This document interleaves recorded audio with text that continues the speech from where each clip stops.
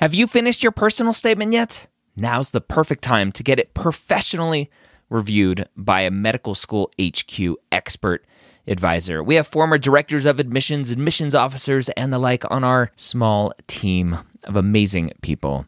They have the inside knowledge from reading thousands and thousands and thousands, tens, if not 100,000 personal statements, going through the process and setting up the process for their whole committee. They know exactly what medical schools look for and the common red flags that can get your entire application thrown out. Take advantage of our flash sale right now, going through May 6th, up to 6,000 characters reviewed for just $150. That's a $75 discount on our regular price. Go to editmyps.com. Again, that's editmyps.com. If you're applying to medical school in 2022 to start medical school in 2023, join me Wednesday or Thursday, Wednesday night at 9:30 p.m. Eastern, or Thursday at 11 a.m. Eastern at premedworkshop.com. Go register today. I'm going to show you how to tell your story in your application. Again, that's premedworkshop.com. If you are applying to medical school in 2022, be there or be square. The Premed Year, session number 276.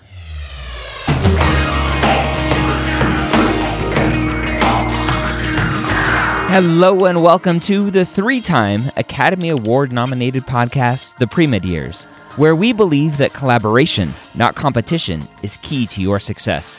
I'm your host, Dr. Ryan Gray, and in this podcast, we share with you stories, encouragement, and information that you need to know to help guide you on your path to becoming a physician or a medical student. Got to start somewhere. Welcome to the Premed Years. As I said at the beginning, my name is Dr. Ryan Gray, and I am here to help educate you, to help motivate you, and give you the information that you need to know to hopefully make you one day a successful medical student or a successful applicant to medical school. That is my goal here.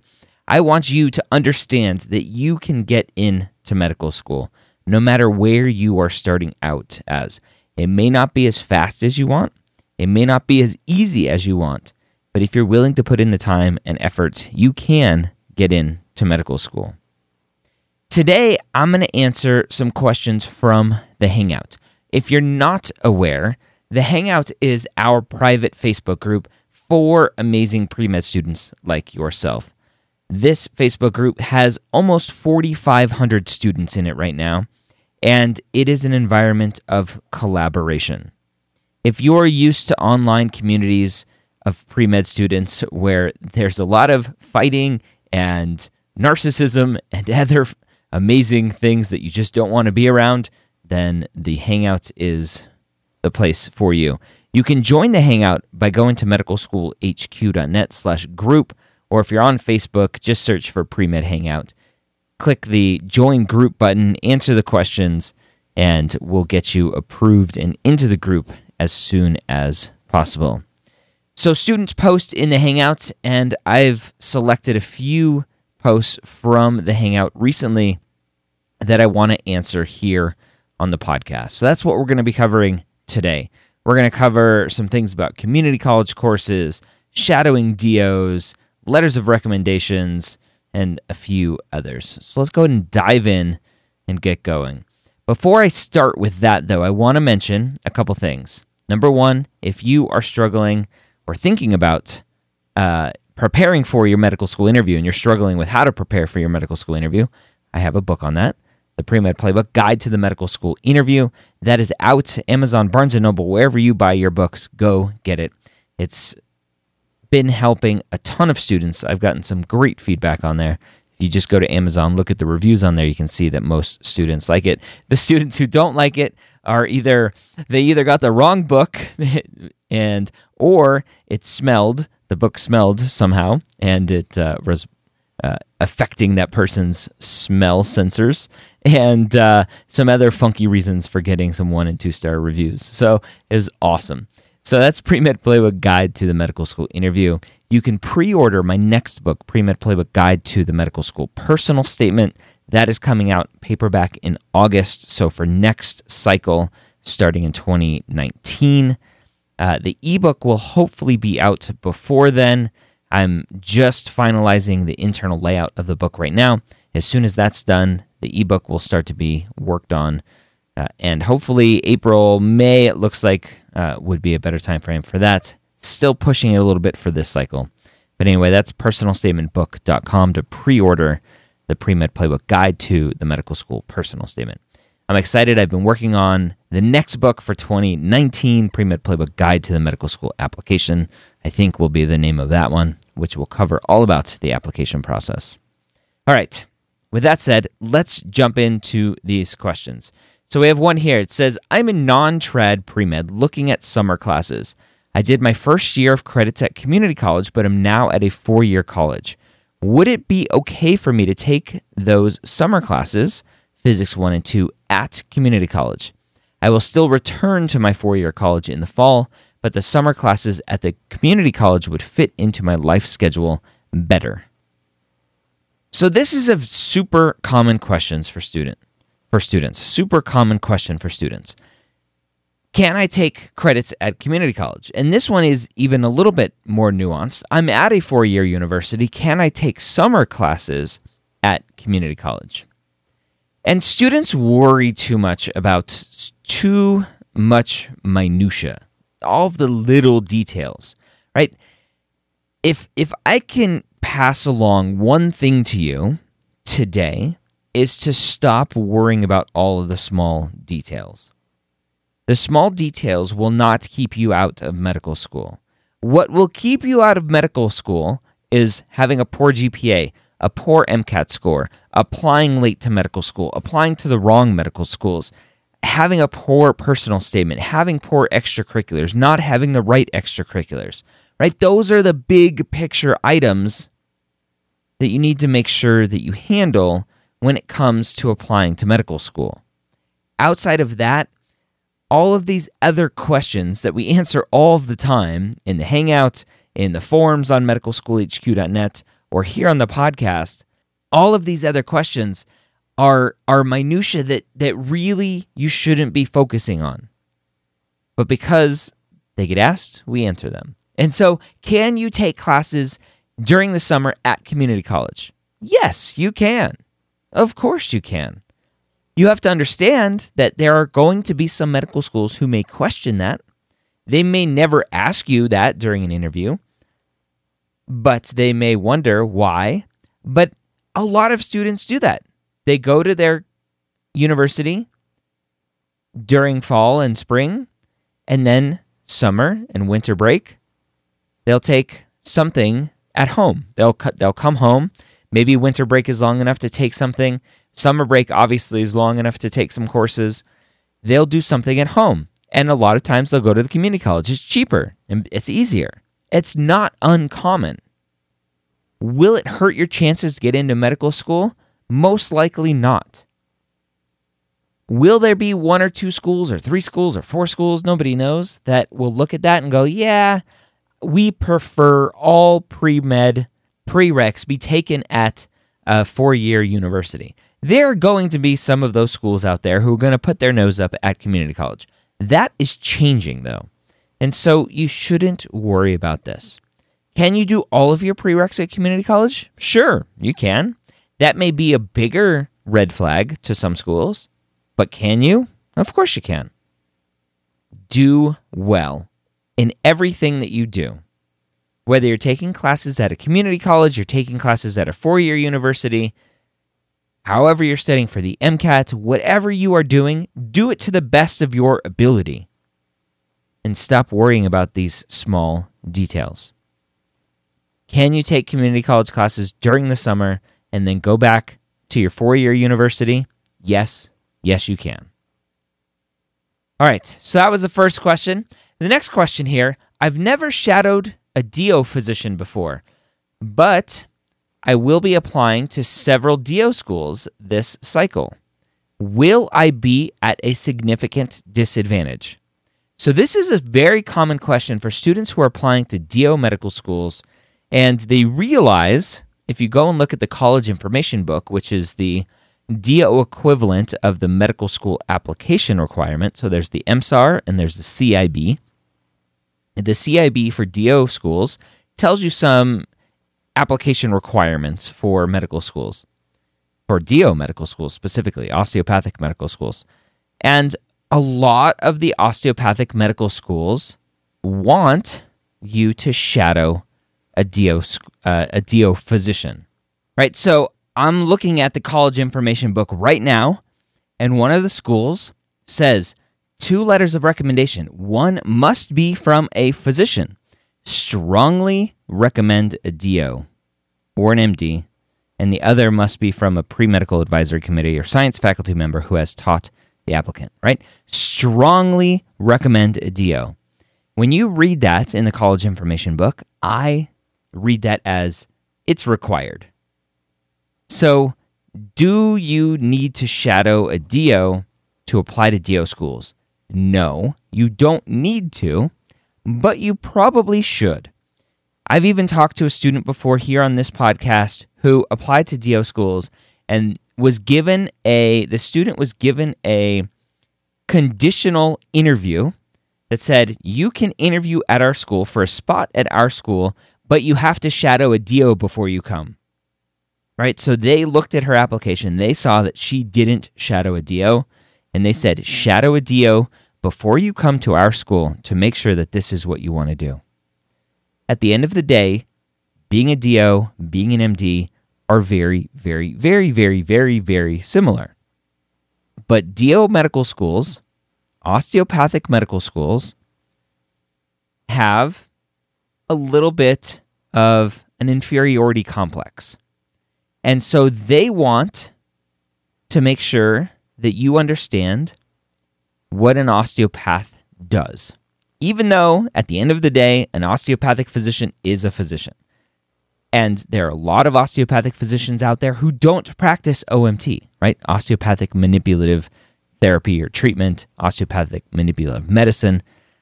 A lot of DOs don't practice osteopathic manipulation. And so if you go and you find somebody to shadow, a DO to shadow, and they don't practice OMT, then aren't you just shadowing an MD? Right? That's the question. And a lot of students will ask themselves that. And they'll say, well, the DO philosophy, right? Holistic medicine. Holistic, that's how we treat patients, holistically. And I have mentioned it here before, and I'll mention it again. I do not believe in the DO holistic philosophy as they sell it. I think to be a good physician, MD or DO, you need to treat patients holistically. That's not a monopoly that DO physicians have. They may have some secret sauce in their curriculum that helps students do that. But at the end of the day, treating patients holistically is something that good physicians do, MD or DO. So back to the initial question, should you shadow a DO before, right? Or the question is written, will I be at a significant disadvantage if I don't shadow a DO before applying to DO schools? Yes, I think you will be. Are there students who get accepted to DO schools without shadowing a DO? Yes, there are. But a lot of the DO medical schools want you to shadow a DO.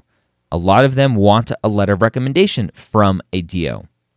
So don't limit yourself by not shadowing a DO. How do you find a DO to shadow? You Google. Google the State Osteopathic Medical Society in the state that you are in. Contact them and say, I'm a pre-med student. I want to shadow a DO. Can you put me in touch with one? Here's where I live. Is there a osteopathic physician in my area? You can just Google around and ask. Ask friends. Ask family members. Call the hospitals. Look around.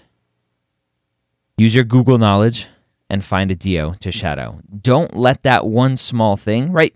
Finding a physician to shadow is hard. Finding a DO is a little bit harder because the majority of physicians out there are MDs. So it's going to be even harder. But do the work so it doesn't limit you on the other end when you're looking at applying to medical schools, to osteopathic medical schools, and they require a DO letter of recommendation. All right, so this next question is an interesting one. The student says, I'm currently at a crossroads. Do I want to go to PA school or do I want to go to med school? I have all pre-med prereqs done, but haven't taken the MCAT. I have taken the GRE, but don't have all PA prereqs done depending on the school. Something unique about my situation is that I'm actually married to a physician in residency. The prospect of adding to our debt and my not contributing to the family income for 4 years is quite daunting. I just have so much regret that I let a false friend sway me from applying to med school while I was in college. I feel like I wouldn't be that stellar of a candidate for either path just because it has gotten so hard to gain entrance to either type of school. I have a BS in biophysics with a 3.73 GPA and an MPH in epidemiology of 3.51 GPA. I don't have a ton of volunteer hours in the last few years. Also, currently, I am underemployed as a tech at the hospital and a substitute teacher since we are only in our current city for 1 year for my husband's intern year, and there were no job openings in my field. Has anyone been in a similar situation? What has been your thought process? All right, so I responded to this in the Hangout. So I hang out in the Hangout, and I answer a lot of questions, so another good reason for you to go and hang out in the Hangout. And I said, look, after 4 years, right, assuming we fast forward and you start medical school, after 4 years, you're either going to be a physician in residency or your internship, or you're going to be a practicing PA. Sit down, close your eyes, picture what your life looks like. Which one feels right? You have to ignore the debt. The debt is going to be there as a physician. And guess what? The debts will go away as a physician. I'm in a physician dad's group, and there was a physician who posted there recently. He said, goodbye student loans. I'm done paying them. Right? And somebody asked the question, how long did it take you to pay them off? He responded, 5 years. 5 years to get rid of medical school student loans. If you plan appropriately and don't overspend, you can pay off your loans very quickly as a physician. You cannot be concerned about the debt. And this is a big point of contention that I have with how expensive it is to go to medical school, because I think a lot of underrepresented minorities are thinking about debt and not going to medical school because of that. And if I could just talk to them, as I'm talking to you right now, I would tell them, as I'm telling you right now, don't worry about the debt. It's something that will be there. It's something that is easily handled as a physician. Does it add an extra layer of stress to your life? Yes. Just like a mortgage does, just like car payments do, it's debt, and it can be stressful. But if you manage your money properly, it can be handled. If you want to be a physician, be a physician. Don't be a PA just because you don't want to not contribute to the family for 4 years. Just because you don't want to add to the debt burden of your family. If you want to be a physician, which your statement here that said, I have so much regret that I let a false friend sway me from applying to med school while I was in college. That tells me that you are meant to be a physician. So do it. All right, the next question here. I might have asked this before, and I might have read the answer already and just forgotten. Is having a letter of recommendation from a physician we shadowed an important thing for medical school apps? I have seen some schools that ask for it and some that don't. So this is kind of a follow-up to the other question about DO letter of recommendations. a lot of DO schools want letters of recommendations from physicians, specifically DOs. A lot of the MD medical schools don't specifically mention letters of recommendations from physicians. Now, it's funny, I had a great conversation with a dean of admissions recently, and we were talking all about letters of recommendations and his thoughts on letters of recommendations. And he told me his thoughts about them. And he's like, look, letters of recommendations are basically pretty useless. Who is going to write a letter of recommendation that isn't positive? You'll be hard-pressed to find somebody that's going to go out of their way to write you a bad letter of recommendation. So the majority of letters of recommendation out there are going to be, yeah, Sally was a good student, or yeah, Sally was a great shadow. Sally was this, Sally was that, Johnny was this, Johnny was that. They're a good student. I like them. Good personality. Blah, blah, blah, blah, blah. Letters of recommendations are something that students worry about too much. Go and get what's required, and this requires you having a school list. So you need to start thinking about the schools that you're planning on applying to, and look at what they require. Every medical school will require something a little different. So make sure that you have the required letters of recommendations for what the schools that you are applying to want. The general rule of thumb, have a couple science professors, have a non-science professor, have a physician, have a DO if you're applying to DO schools. Do you need a research PI? Not that important. If your research PI was a science professor who taught you, then that's a good letter. Outside of that, does a research letter matter? Unless you're applying to MD PhD programs or DO PhD programs. Not that big of a deal. Should you get a letter of recommendation from a physician? I would get one just to have it. And then if a school requires it, you have it. Is it that big of a deal if you don't have one? Probably not. Unless the medical school that you are applying to requires it. Okay? All right, and the last one that we'll cover here. This student says, I'm a current undergrad sophomore. When is a good time to start studying for the MCAT? I was thinking of starting this summer. The only pre-med prereqs that I have left to take are biochemistry and physics. Also, has anyone taken prep classes? Were they helpful? All right, so I'll start with the prep classes first. Will a prep class help you? Yes. Is it required? No. I think the last data that I saw is about half of the students who apply to medical school or matriculate. I forget which one it is, if it's all applicants or just matriculants. About half of those students, whichever one it is, have taken a formal prep course from Kaplan, Princeton Review, Next Step Test Prep, etc. About half of the students. So half of the students are doing okay without it. You don't need to do it. And the best thing we recommend, obviously, go listen to the MCAT podcast at mcatpodcast.com. But the other thing, or what we talk about on the MCAT podcast, that one of the best ways to prepare is by forming a study group. So find those students around you. I've talked about the Hangout on this, right? This is where I'm getting all the questions. If you have your date for the MCAT, search for MCAT study group on Facebook, and then find the date that you're taking it. Find the study group date that you're taking the MCAT, and you'll have a group of students there who are taking the MCAT the same day as you, and you guys can help each other. So form a study group. All right, so when's the best time to start studying for it? The summer of your sophomore year is probably too soon. It's really only takes 3 or 4 good months of studying for the MCAT to be prepared for it.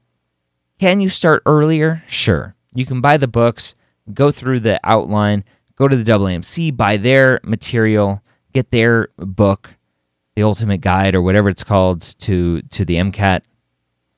Get that and look at the outline. look at the topics that it covers, and as you're going through your classes, look at that and say, oh, okay, this is on the MCAT. I should look into this a little bit more. But if you still have a lot of prereqs, it might be harder to actually start doing questions and full lengths and reading all of the content as you're still trying to learn materials. But can you follow along while you're doing your classes and use the MCAT material as kind of supplemental information? Sure, you can do that. Again, a good 3 to 4 months, depending on what other time requirements you have, what else is taking up your time. That can play a factor in how much time you have to study.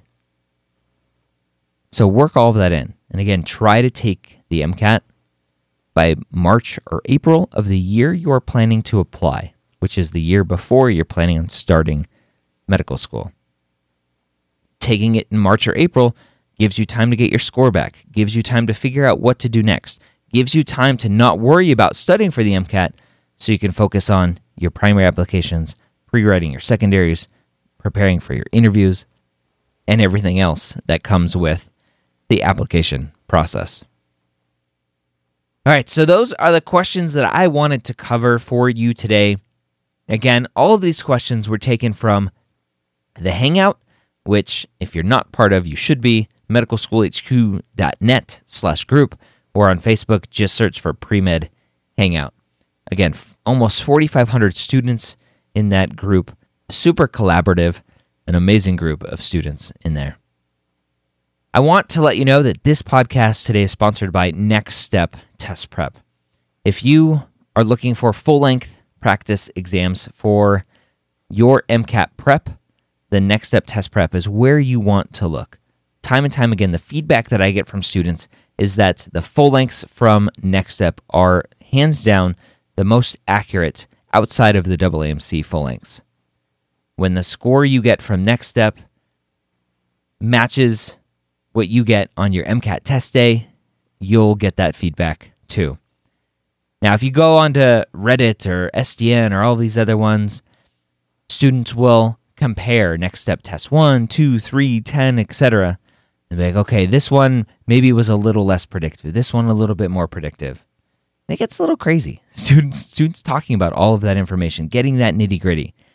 The only people that know for sure are Next Step because they have the data. Right? Every student who takes a Next Step full length, they're getting data from their students. They're adjusting their scores based on the students' tests. So their full lengths are far and away, from what students have been saying, are the best ones out there. You can use the promo code MSHQ and save 10% off of any of their full-length practice tests. You can also use that promo code on anything else that Next Step has to offer, including their tutoring, their MCAT course, etc. You go to nextsteptestprep.com. Again, use the promo code MSHQ, and that's an affiliate code, so I get a beer money when you use that code. So if you're thinking about using Next Step, I would love for you to use that code. I recommend them not because I get a little beer money, because I can have that affiliate relationship with any of the test prep companies, but because the feedback that you give me is that Next Step is the best out there. So go check them out, nextsteptestprep.com, and use the promo code MSHQ. I hope you have a great week, and I will see you again here next time on the Premed Years.